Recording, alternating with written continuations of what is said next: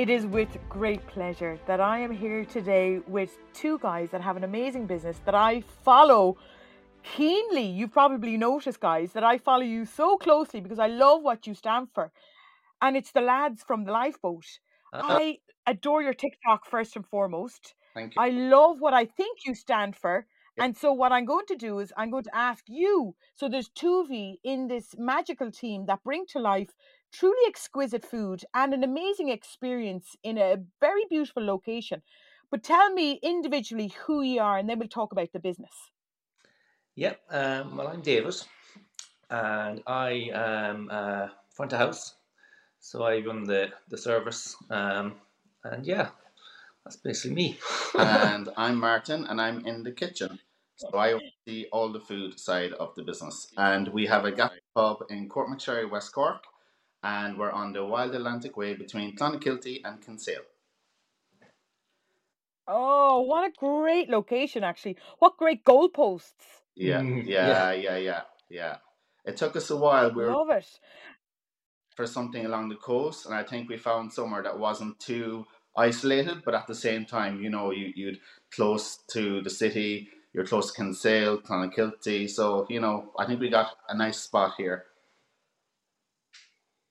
Well, you know what they say, there's no such thing as luck, but I hear what you say. You feel as if you got lucky. And it's funny, I love the whole thing where if you put it out to the universe, it responds. So there's a little bit of that goes on. So this place found you and you found it. Absolutely. That's probably safe to say. Yeah, for sure. And tell me about the location. So has it always been food and drink orientated? It would have always been a tourist destination, more so for the domestic market. You would have had a lot of people from the city coming down to Courtmacshery.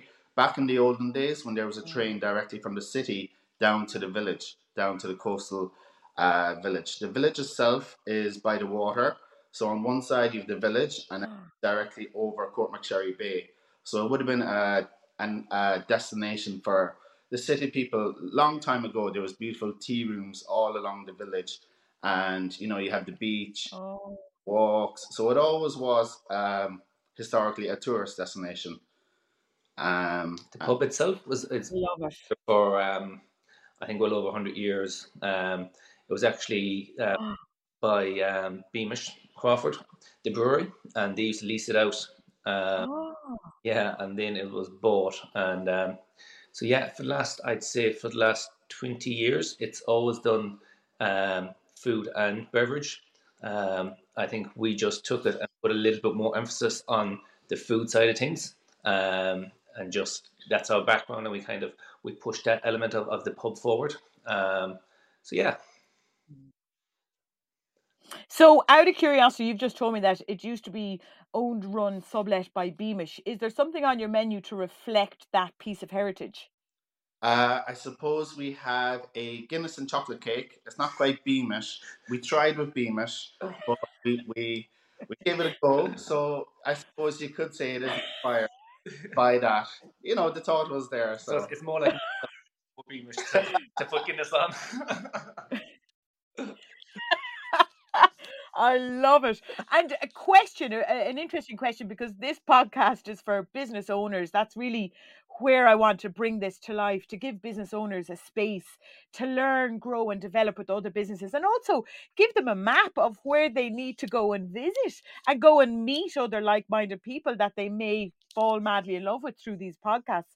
Because my issue is I fall in love with everyone I get to interview, because I just love their story. And so for you and your business, do you think you steered towards an already functioning property within food and drink, within that space? Or were you open to the idea of creating a new space with a change of use? Do you remember when you started that journey? What was your criteria in particular? yeah, so I suppose we were looking for a long time for the right building, and we're always people who would be open to not exactly following the path that we may want. We're always open to maybe, I don't know, turning something into more of an accommodation business. But I think we let the business develop naturally. We didn't come in and say, "Oh, we're going to open a seafood restaurant, or we're going to do this, and this is what color the walls are going to be. The business has naturally developed as we've been here, and we've allowed that space to kind of let the customers define what they wanted, what we wanted, and most importantly for us to reflect Cork, West Cork, and Irish hospitality along the way. So I think for Oh, I think for us, love that. we were very open to go whatever, I suppose, the business took us. We were happy to do more fine dining, or we were happy to do more casual.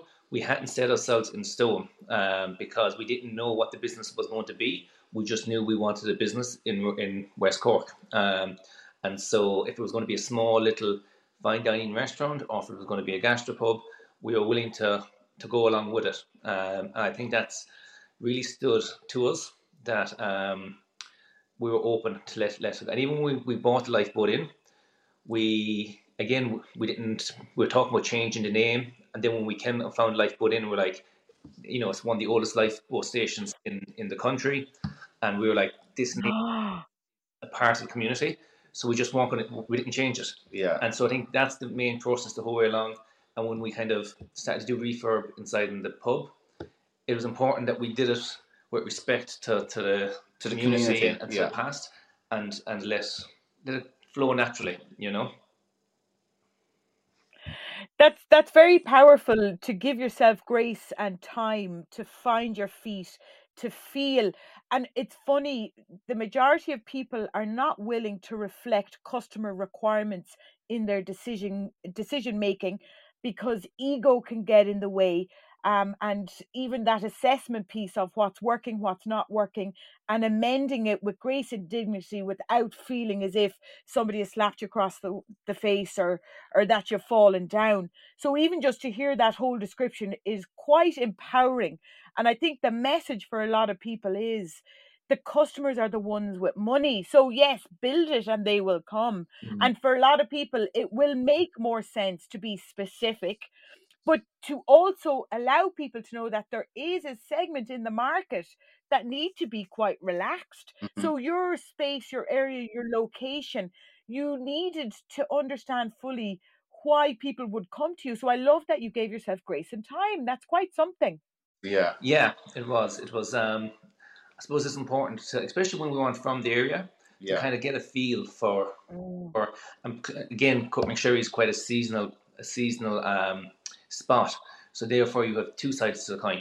So you have to get to know your local winter and what they like and what they want, and then the flip side of the coin was you need to wait and find out what the customers down from Dublin or from Cork City or from Kinsale, what they want, and then you try to find a balance and all that. Love it. And it is finding that balance, but it's being gentle with yourself. I say that mindfully, not to God, not to take the piss, but I really, really genuinely mean it, to be gentle with yourself, to monitor and watch your business, without being so strict and stern, because a real business will grow and progress, and a real business will cut off dead weight, and then they'll bring forward those dishes, or even for that front of house, that level of experience that's on offer. Is there rooms for improvement? That didn't work. Why didn't it work? I see that now. I'll amend that. I'll approach it differently. And that's the true nature of a really good business, because it's transient as hell, isn't it? Like hospitality, the ups and the downs are serious, but the offering to keep it moving and growing and to keep it fresh and alive, that's your power play.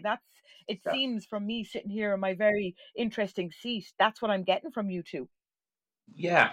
We like to say we do our best to kind of keep the product fresh and keep it moving. And I suppose it's about longevity as well, that you can't be too caught up on trends. You can't trends come and go so quickly and they're so fickle.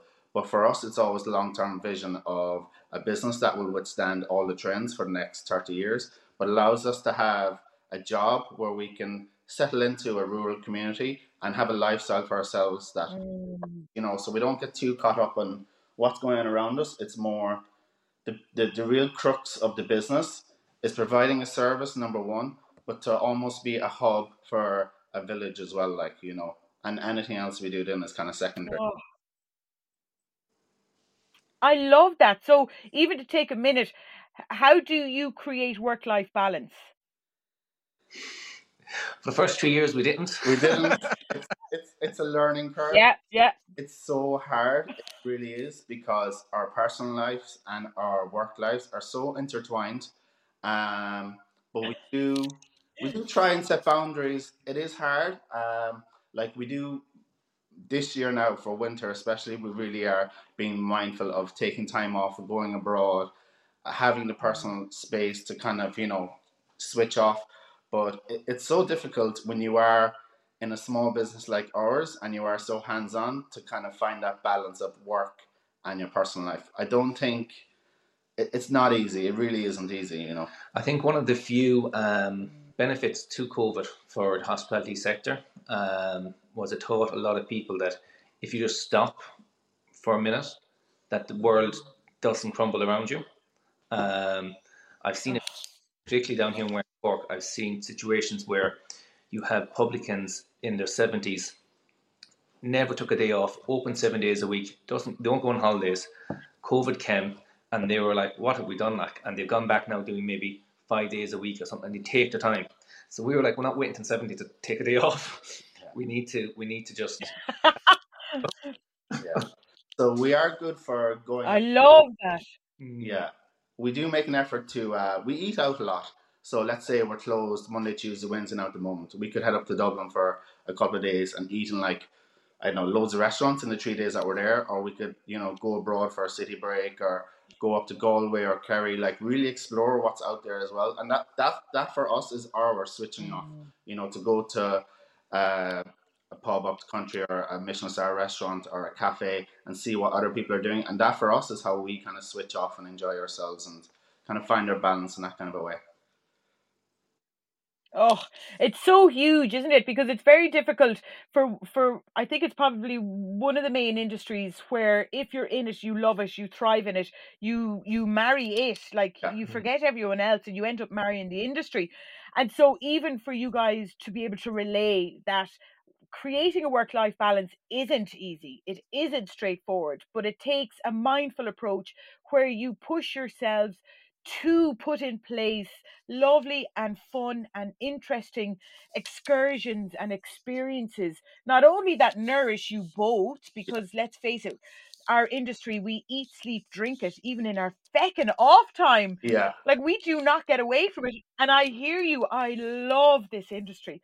Yeah. I live for it. And it's very hard for me to explain to people who aren't in the industry that even when I'm in a restaurant and if they feel as if I'm being a critic, it's not. I'm having the time of my life. Yeah. Like, I am loving it. I'm like, oh, it's a pity now they served it like that, or it's a pity that was the initial opening to our experience here. Like, I'm loving it because I'm like, oh, listen, there's so many little things they could do to help themselves. For me, it's not working. That's what I do in my quiet time. So I love that you brought that up because I know for a long time I struggled with the balance. I struggled to be normal like other people.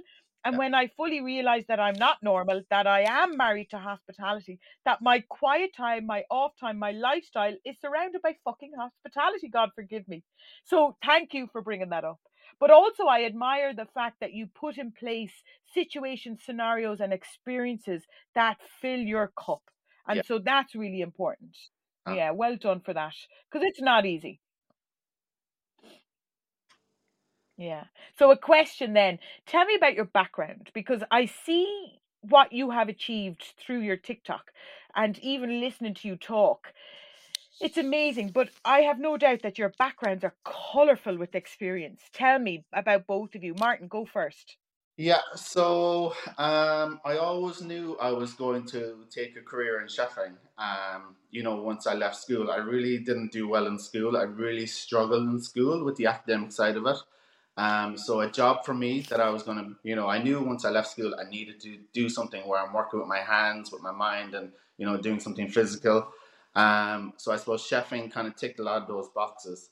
And I suppose watching TV, the cooking programs, the Master Chefs, and all these kind of programs really inspired me and kind of gave me hope. My life doesn't have to be so academic, and I don't have to take the same path that a lot of people are taking. So from that, I went after school. I went to CIT to do professional cookery, and I worked in the Heathland Manor. And we were living in Cork City. That's where we met. Dave was doing FOSS. He was doing plumbing, and so we kind of met in Cork. So that's the start of our journey. But I suppose we were always the kind of people who wanted more out of life. You know, we were living in Cork City with great social circle, with good jobs, but we kind of wanted more. We kind of wanted more something for ourselves. So we looked at moving to London because that seemed to be where the hub of hospitality was. Yeah. So we moved to London. I went to work in Le Gavroche with the Roux family, and David was working in Shea Bruce and for Gordon Ramsay on Royal Hospital Road. So that exposed us to like a world that we would never have been exposed to in Ireland. I suppose in a lot of ways we were like lambs to slaughter going to London, you know, considering our backgrounds at home and what the London hospitality scene is, because I tell you now, without going into too much detail, it is cutthroat and it is aggressive, and it is, you fight for your place. So we went over there into battle. Yeah. And it really benefited. Holy sh! Yeah, like Yes. it's all the stories you hear, but people don't talk about. So that really opened our minds. We got. I'm putting my hand up. Can we do a separate podcast on that? I don't know. We've signed non-disclosure agreements up to our arms. I feel like you might have had. Sorry to interrupt you. That's incredible. Carry on. Sorry. Even thinking back, that it's hard to kind of digest what not that we went through anything very bad. We had very positive experiences in London, but you know, it is hard to kind of digest and explain to people what it actually is like, the reality of working in hospitality in London. So I suppose that benefited us in a lot of ways, because the Lifeboat Inn is the total opposite of all that London hospitality is. You know, so it's very positive down here. We have a great working environment. We really enjoy the work we're doing here. You know, so it's all very positive. So after we went to after London, we moved to Dublin, and this was really good because the food scene in Dublin was really taking off at that stage. It was about 2014. I was working in Chapter 1 with Ross Lewis. That was amazing, a really, really good experience. And Dave took over as restaurant manager in Clifftown House. So once again, we're able to go on from London and do something really beneficial, and we learned a lot. And then from Dublin, we moved down to Courtmacshery. Oh my God, I love it. Oh my God. David, bring me on your journey, and then I have a question for you both. Martin kind of had it all summed up there. I was doing a plumbing course, and part of the course was a college stint in Cork. That's where I met Martin, and then the recession came. And I'd always worked in the hospitality since I was like 12 in a gastropub back in Tip. So I started there protecting glasses, and by the time I left, I was kind of running the bar and stuff. So then when the recession came and I wanted to move down to Cork to be with Martin, the natural progression was to try to fall back into hospitality. So I got a job in a restaurant in Cork, and then like I said, we went to London, and I was very, very lucky to get a job in Shea Bruce. Magnificent restaurant, really, really progressive. The sommelier there, Katie, like I went over there with no knowledge of wine, and she was like, every time the bottle, she tasted it obviously, but anything special she'd open, she'd keep a little bit aside for me and be like, David, try this. Really encouraged me on the wine trip. So Shea Bruce, like, couldn't speak highly enough of that restaurant. They taught me everything. And then from there, I knew we were in London for a short period, so I kind of wanted to go to the very top if I could. So we applied for a job in Gordon Ramsay's 3-star in Chelsea. And yeah, I went there, and that was cray, but really good. And then back to our Ireland, and I went to Fifth Townhouse as restaurant manager there, and I spent, I think, about 3 years there, which was brilliant. And Martin came, as he said, to work there, which was brilliant because at that stage we knew we wanted to open our own place, and I kind of wanted to be able to work together. And I mean, I always say, if we're going to argue, we may as well argue on someone else's pound black, not our own. So, so I want to iron out all the creases and see, we may as well see, can we work together when it's not our own place? Because when you open your own place, there's so much stress anyway. So we may as well get used to working together when we don't have that stress. So I think that helped us an awful lot because we had that working dynamic already. So when we weren't just coming in straight in, like never worked together. And so then we came down here, and the rest is history.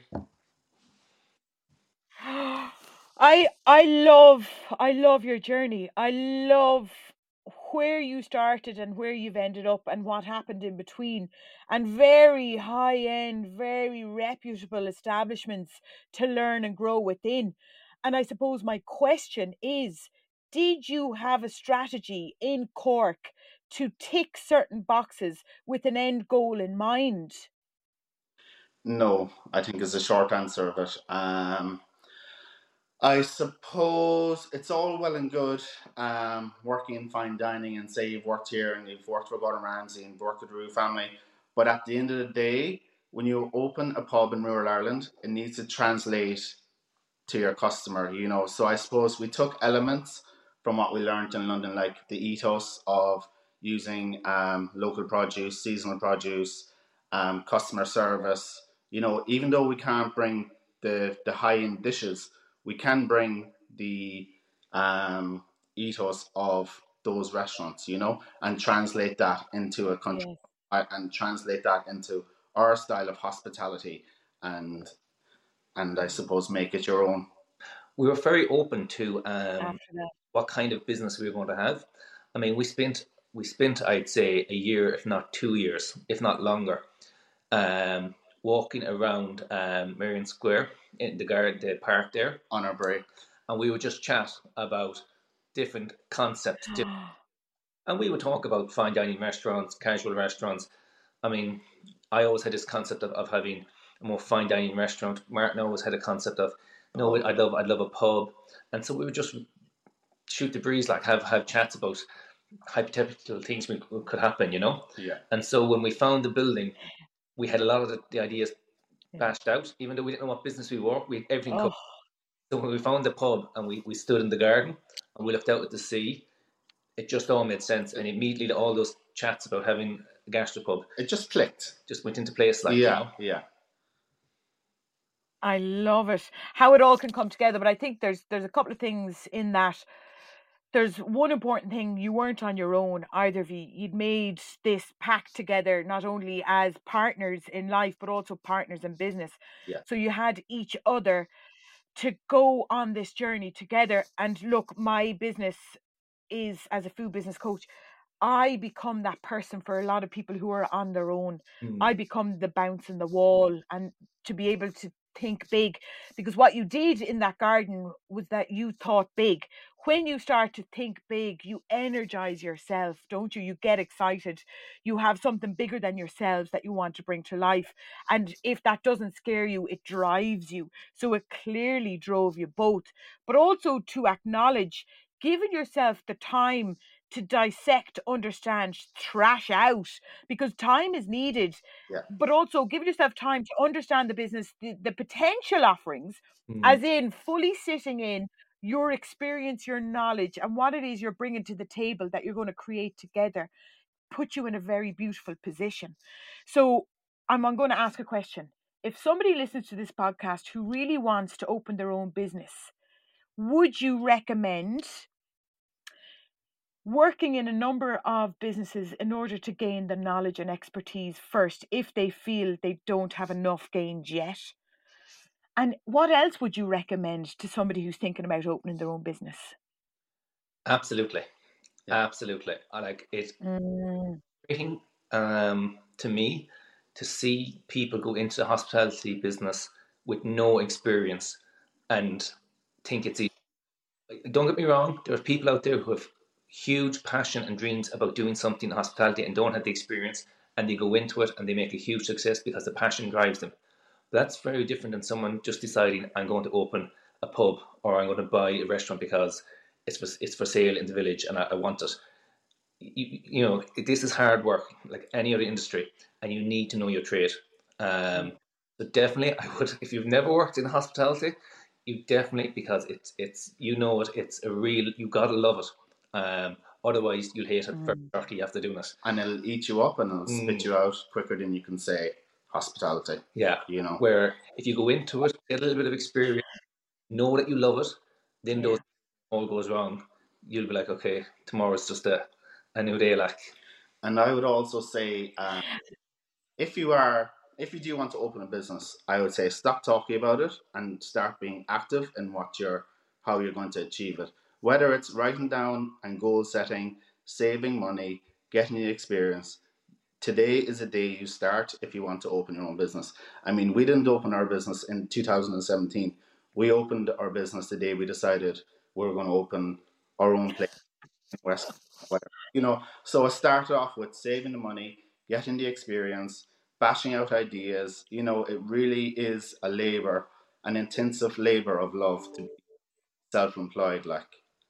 And I know, having that, the one other thing I'll always say is, I suppose it's easier for us because there was two of us in it, but we had once you have a bit of experience, then you need to have the confidence.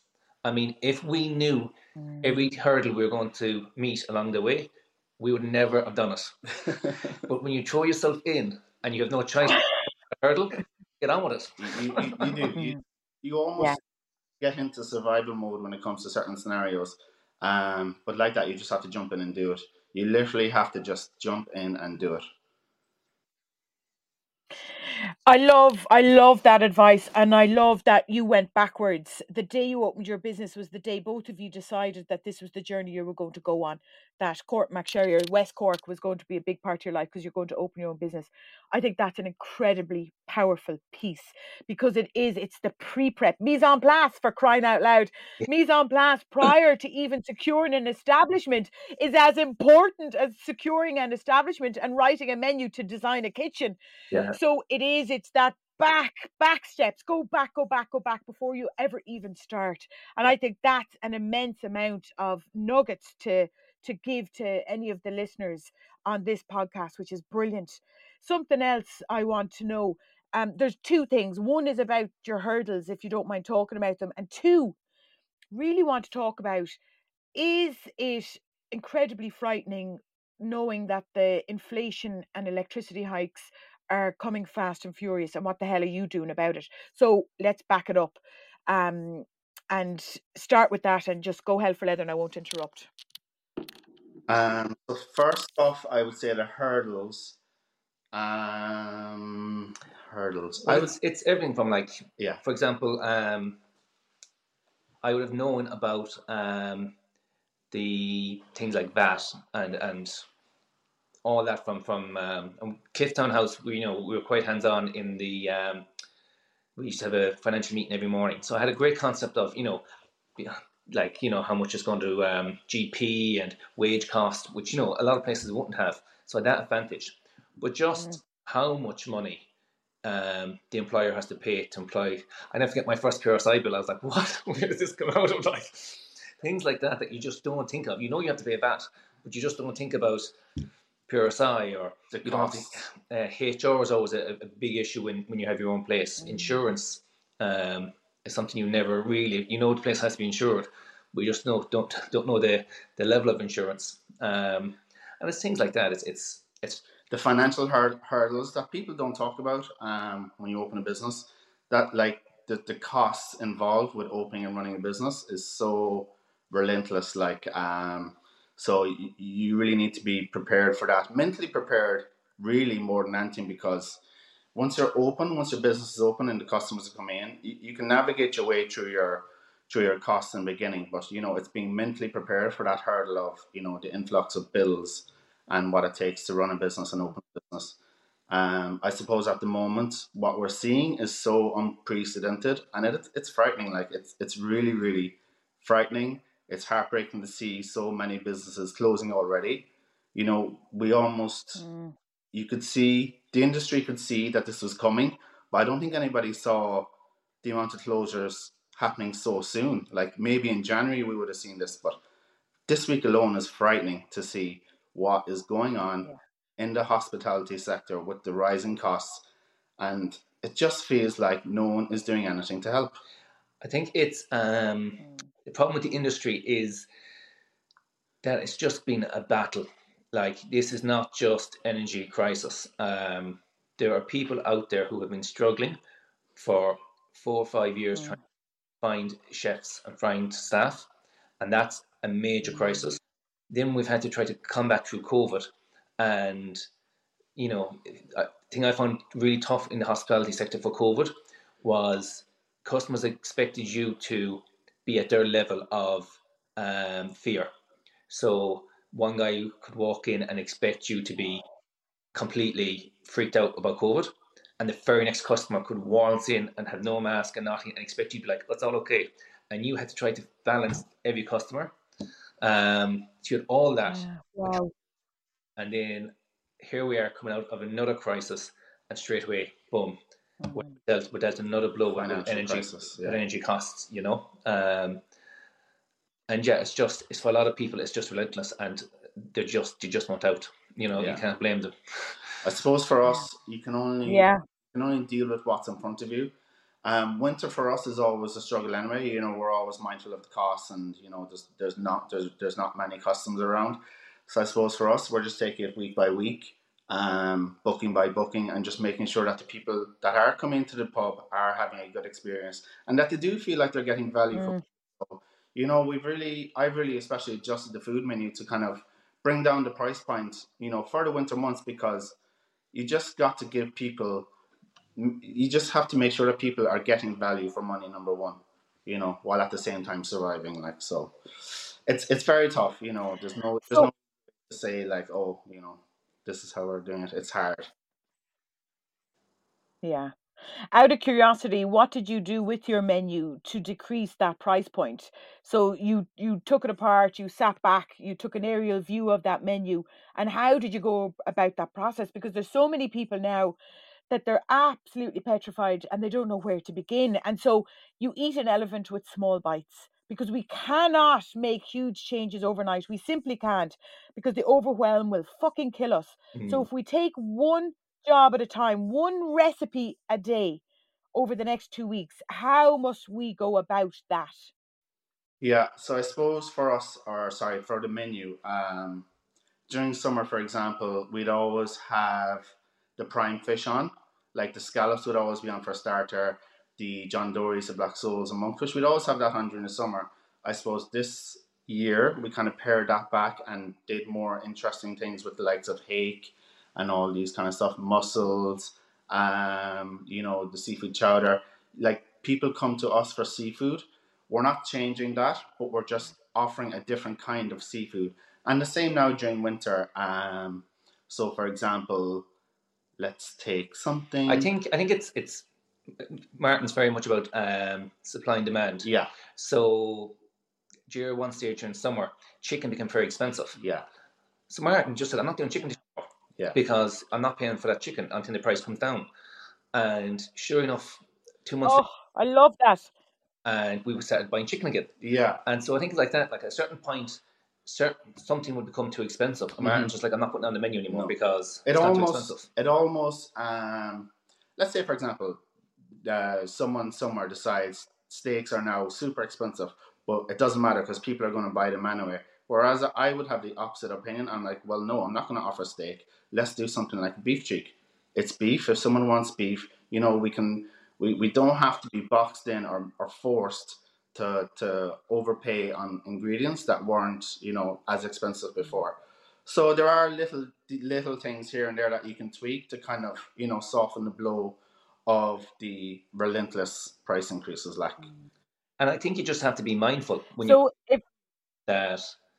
you do have something. You have to put something on the menu that if someone comes in and they're on a budget, that you're not forcing them into a situation where they have to pick something out of the budget on the menu. So we're always very conscious to have something always at that price point. That there will be something here that 2 or 3 options at this price point that you can have, and then if you want to put on your more expensive stuff, that's all well and good. But it's important if someone comes in and sits down at the table that they're not going, oh wow, this is going to cost me a lot of money. They've got to be accommodated. Yeah. It's funny, I created a masterclass and I'm desperate for people to do it, and it's in menu planning and design. And I have more coming along to do with the menu, so menu costing, so really tailored towards that. And what you're talking about is menu engineering, which is a massive part of putting together a proper menu. You can steer and encourage spending through menu engineering. And so what I'm hearing with your menu adjustment, you're looking at the cash contribution of the dish to the business. If you, for example, say steak is really highly priced, if you take steak and you agree to take steak and you agree to put it within prime real estate on your menu, but the cash contribution of that dish to your menu is minimal. However, the quantity of it being ordered is actually putting the kitchen under pressure, and it's not bringing in the cash contribution to the business. And so for me, that mindful approach of you guys being able to take that aerial view, understanding fully that the decisions you make impact every aspect of your business, from the customer choosing to the cash contribution in the till, to your overhead spend, cost, forecasting and ingredients purchasing power. This is absolutely paramount to every business to fully understand that the impact and decisions they make can make or break their business. So I love that you brought that up, and I hope you've enjoyed my summary, and that's where we were all going, because I feel it was. No, super. Excellent. And it's absolutely fascinating to have a grip on your business. It's hard work, but once you get the grip on your business, then you are running a business. You're able to work on the business and no longer in the business. So even going back, David, to what you spoke about, your experience in the Cliff House, you had morning meetings about accounts and spend. So the books, to understand fully what happened yesterday, helps you make decisions for today.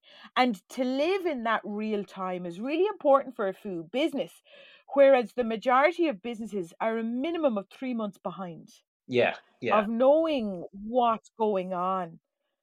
And that's frightening, isn't it? So we're no means now that we're down here and we don't have a bookkeeper on site to get the figures ready every morning. We're definitely not as sharp as the Cliff Townhouse was. But definitely it has instilled in me a really good sense of cost. Like I'm the guy that loves to sit back and randomly, like last week I was like, we got hot wire scrubs from one company and we normally get them from another company. So I was like, guys, these pot scrubs are 50 cents more from this company. What are we doing? I'm sure they're looking at me going, you're cracked. But I just think I love it. On top of your cost. Like I just randomly just pull an invoice and check. And it's such a healthy thing to do. You'd be amazed. Like, for example, like Blue Roll. Some companies could be like €12 a pack more. And it's only when you look at it, you're like, wow, that's crazy. And so if I just randomly, that's my hobby, pull invoices and check the price against the company. And it's really, really healthy thing to do within your business. And David, if we were to say, so for anyone listening to this, let them choose a Blue Roll or wire scrubs in their business. So whatever's most relevant to them. But I want them to write down exactly how many they would use in a day, in a week, in a month, and in a year. And then I want them to multiply those figures by the savings. Because if we do not look at what the impacts of our decisions are making on the bottom line of our business, we're absolutely fucked. Absolutely. The number one thing I always remember that I learned in a financial meeting above in Dublin was in the hospitality sector, you need to make €3.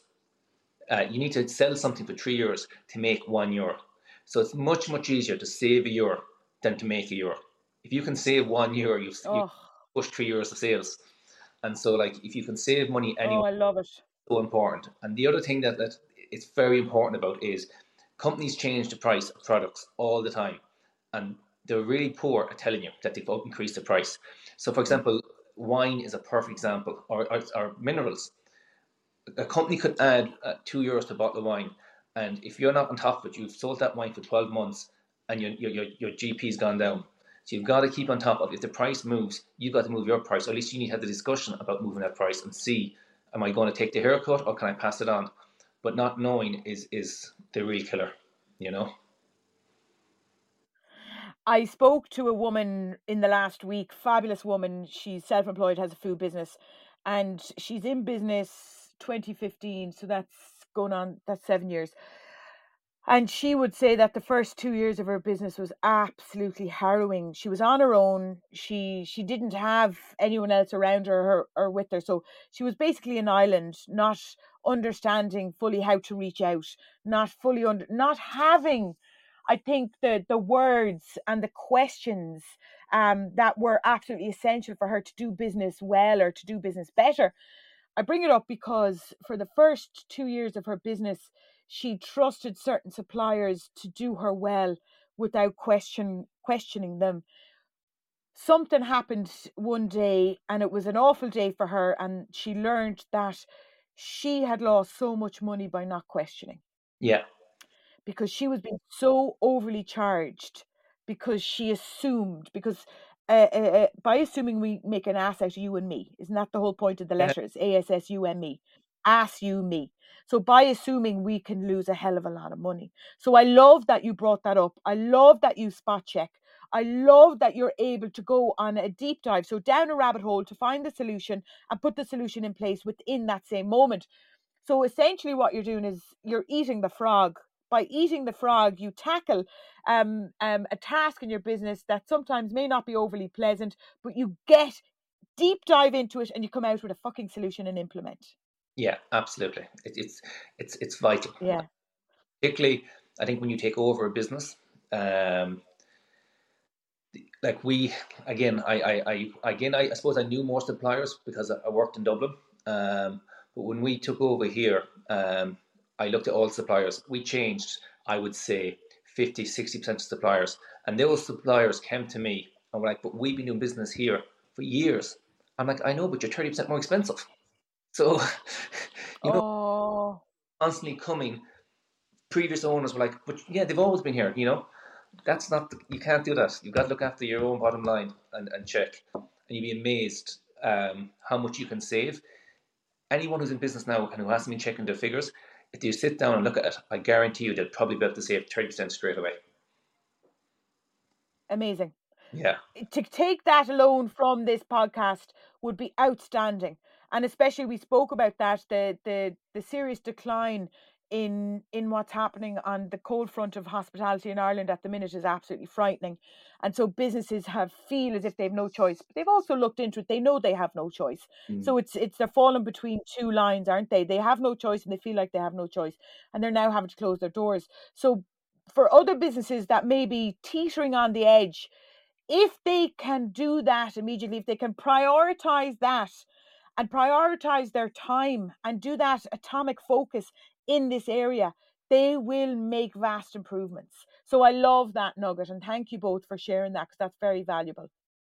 Cheers. Yeah.